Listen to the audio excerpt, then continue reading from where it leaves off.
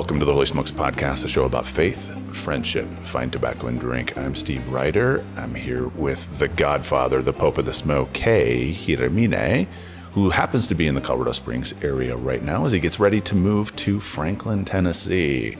There's a growing group there, and so if you haven't listened to any of the previous episodes that we've talked about Kay's move, he's there. And if you have friends in the Nashville, Franklin area, be sure to let them know, because this is going to be definitely one of the biggest groups. I believe is going to be one of the biggest groups outside of Colorado. And I think eventually, you being there long enough, it's going to probably, I'd say, surpass Colorado Springs and Castle Rock and Denver. Well, that's a big benchmark, bro. But yeah, it's not about numbers. It's really the quality and the depth of relationships, of course. And there are some great brothers there with awesome stories that we can be enriched by. Well, one of the things we wanted to talk about in this short little series that we're doing, this little mini series about the pillars, the cornerstones of the Holy Smokes ethos and the group, is chapter development, which is something you're actively doing right now there in the Franklin area.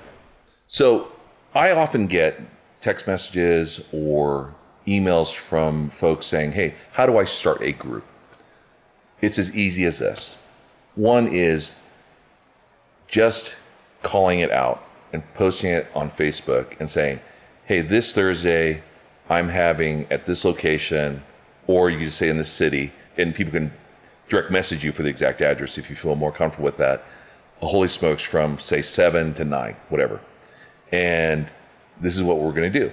We're just going to hang out and get to know each other and do that. Or we're going to meet at a cigar lounge, which is awesome to do as well. Which is really a great opportunity to get to know some other people that are there and start to hear their stories. And then, hey, we're going to be meeting at my place on Friday night. You should come on over. Yeah. Here, what's your cell number? And really the spectrum is this, bro, is part of the rules is you can basically do whatever you want as the Holy Spirit leads. That's rule number 4, is that it could be anything from just a get together and hang out and invite the neighbors over who don't even know Jesus yet. I'll call them pre-Christians, to having a Bible study at the cigar lounge. And you do it like every third Thursday, and you're consistent with it.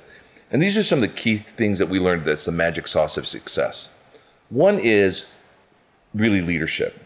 You have to have someone who's a champion who's going to really say, you know what, I really want to start a Holy Smokes club in my city. That's one. Number 2 is having someone in the group, whether it's you as a champion or someone that you're partnering up, like your wingman. So many friends might call that as a wingman, is the person who has a gift of hospitality that makes people feel really welcome, and that kind of stuff. Now, the dynamics involved is interesting. Some go to the full-blown, they barbecue up stuff, they have drinks there, they provide cigars, to other people who, they just invite them over and they have maybe a couple bottles there, or people bring bottles to share, which is very, very good from a etiquette standpoint, because it's all about hosting, and you don't want to have the host to handle it all, obviously the weight of that, which I did for years. So there's a financial cost to that as well. But if, you really feel called by God, will give you the grace for that. But typically you bring a bottle and some cigars to share with some other guys. Here in Colorado Springs, often during the summer when we meet at Paul's place, they'll say, bring a bottle and a meat to share, or a side to share, or something like that. So that way there are snacks out there, and on Paul's grill, someone's usually grilling up something awesome. Yeah, the great conversations happen over the barbecue for sure. Yeah, awesome. Yeah. It's awesome. And so you just basically call it out and then put it on the Facebook page that you're going to have this group every Tuesday. And does anybody know, say, in Indianapolis? If you do, tell them about this, that we're having this meeting, and connect them up with me. And then that just starts happening. Now, not everybody's on Facebook. I'm aware of that. Or on Mighty Networks, which we want people to migrate to, which is that new platform that we've developed for that outside of Facebook. But maybe you start a text stream or Facebook or email stream. Yeah, that's what Paul uses. Paul has a email list where he blind copies everyone that is on it, and people know, hey, this week's Wednesday meeting here in Colorado Springs, we're splitting it between 3 locations, or we're meeting at Rendezvous, which is a cigar bar downtown. The weather's inclement, right? Yeah, or we'll meet in Paul's backyard. We're doing one big meeting in Paul's backyard. So here in Colorado Springs is probably a very vibrant community, so we have a multiple number of groups, because capacity is another thing. Some houses can only handle maybe 5 people or 10 people, or the neighbors get kind of weirded out by having 25 cars out front, whatever. So what you want to do is decentralize and deputize others to start other groups. So it's great having alternatives. And frankly, some people are attracted to other people of same backgrounds or whatever. So and also location, ease of location. Right. Like there are times where there are 3 locations, and one's out by me in Falcon at Sebastian's place, and then Megan and Etienne are doing one at the study, and then Troy and Andrea are doing one at the confessional, and Paul's downtown in his shed. Stand up in Monument or whatever. So different locations is really important because people live in different areas. So that's really key. So one is leadership. Number 2 that I hinted on was really consistency. Yeah. Right. So if you're going to commit to it, try it out for at least 3 to 6 months, saying, I'm going to do it every Wednesday night or Friday night. And it really depends on the culture, because some people just don't do anything during the week, but maybe they do stuff on Sunday afternoon. So just do it Sunday afternoon. So sometimes I would have close to 100 to 150 people in my backyard. 150 people. I lived in a gated community that needed a number to get in, right? Yeah. So finally my homeowners left the gate open on Sundays, kind of thing. It was just crazy. And it was Sunday afternoon because the weather's so beautiful here in Colorado Springs that we could just hang out in the back. And guys would bring bottles, and I'd barbecue up stuff, and people would bring, snacks and kind of finger food stuff that people would share. So it's a great way that we can all kind of pitch in and build a community. And it's a great way to invite others too. Say, hey, I'm going over to this thing, and you want to go with me? And so we have many guys that use this as a men's ministry outreach as well. So those are some of the 2 key things about starting a group. Now, if it gets to about 20 people in a city, just contact me or Steve. And what we'll do is we'll actually set up a private Facebook page and a Mighty Networks page for you so that you can actually start building your own. Because, a guy that's, say, in Kigali, Rwanda, which we have, a group of 20 dudes there that meet every Thursday together.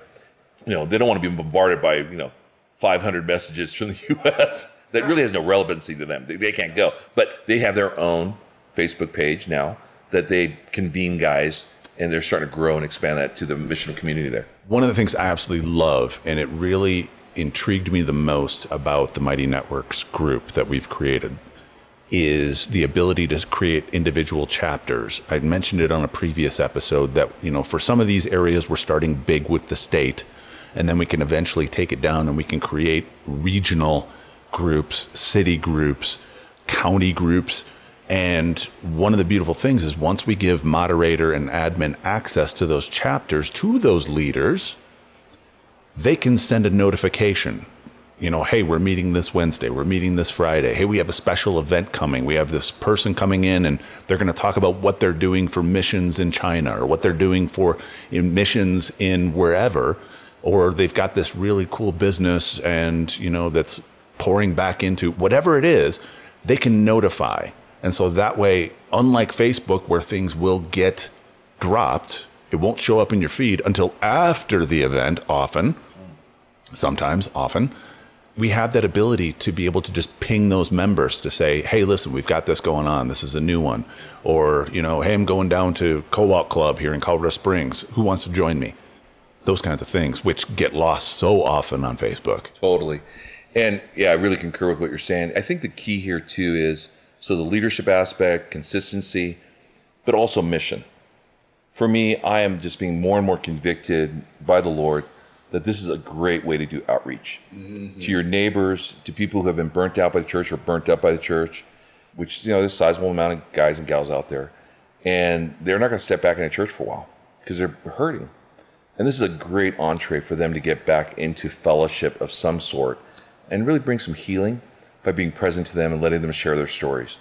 And so I want to encourage people to be missional in that aspect of reaching out to people who are dying and hurting and out there and lonely. Because one of the key strategies of the devil is to isolate. Mm-hmm. So reach out to those people that you really see as desiring or needing fellowship for that and love on them. Thanks, Kay. We're going to conclude this mini-series with the missional aspects of Holy Smokes.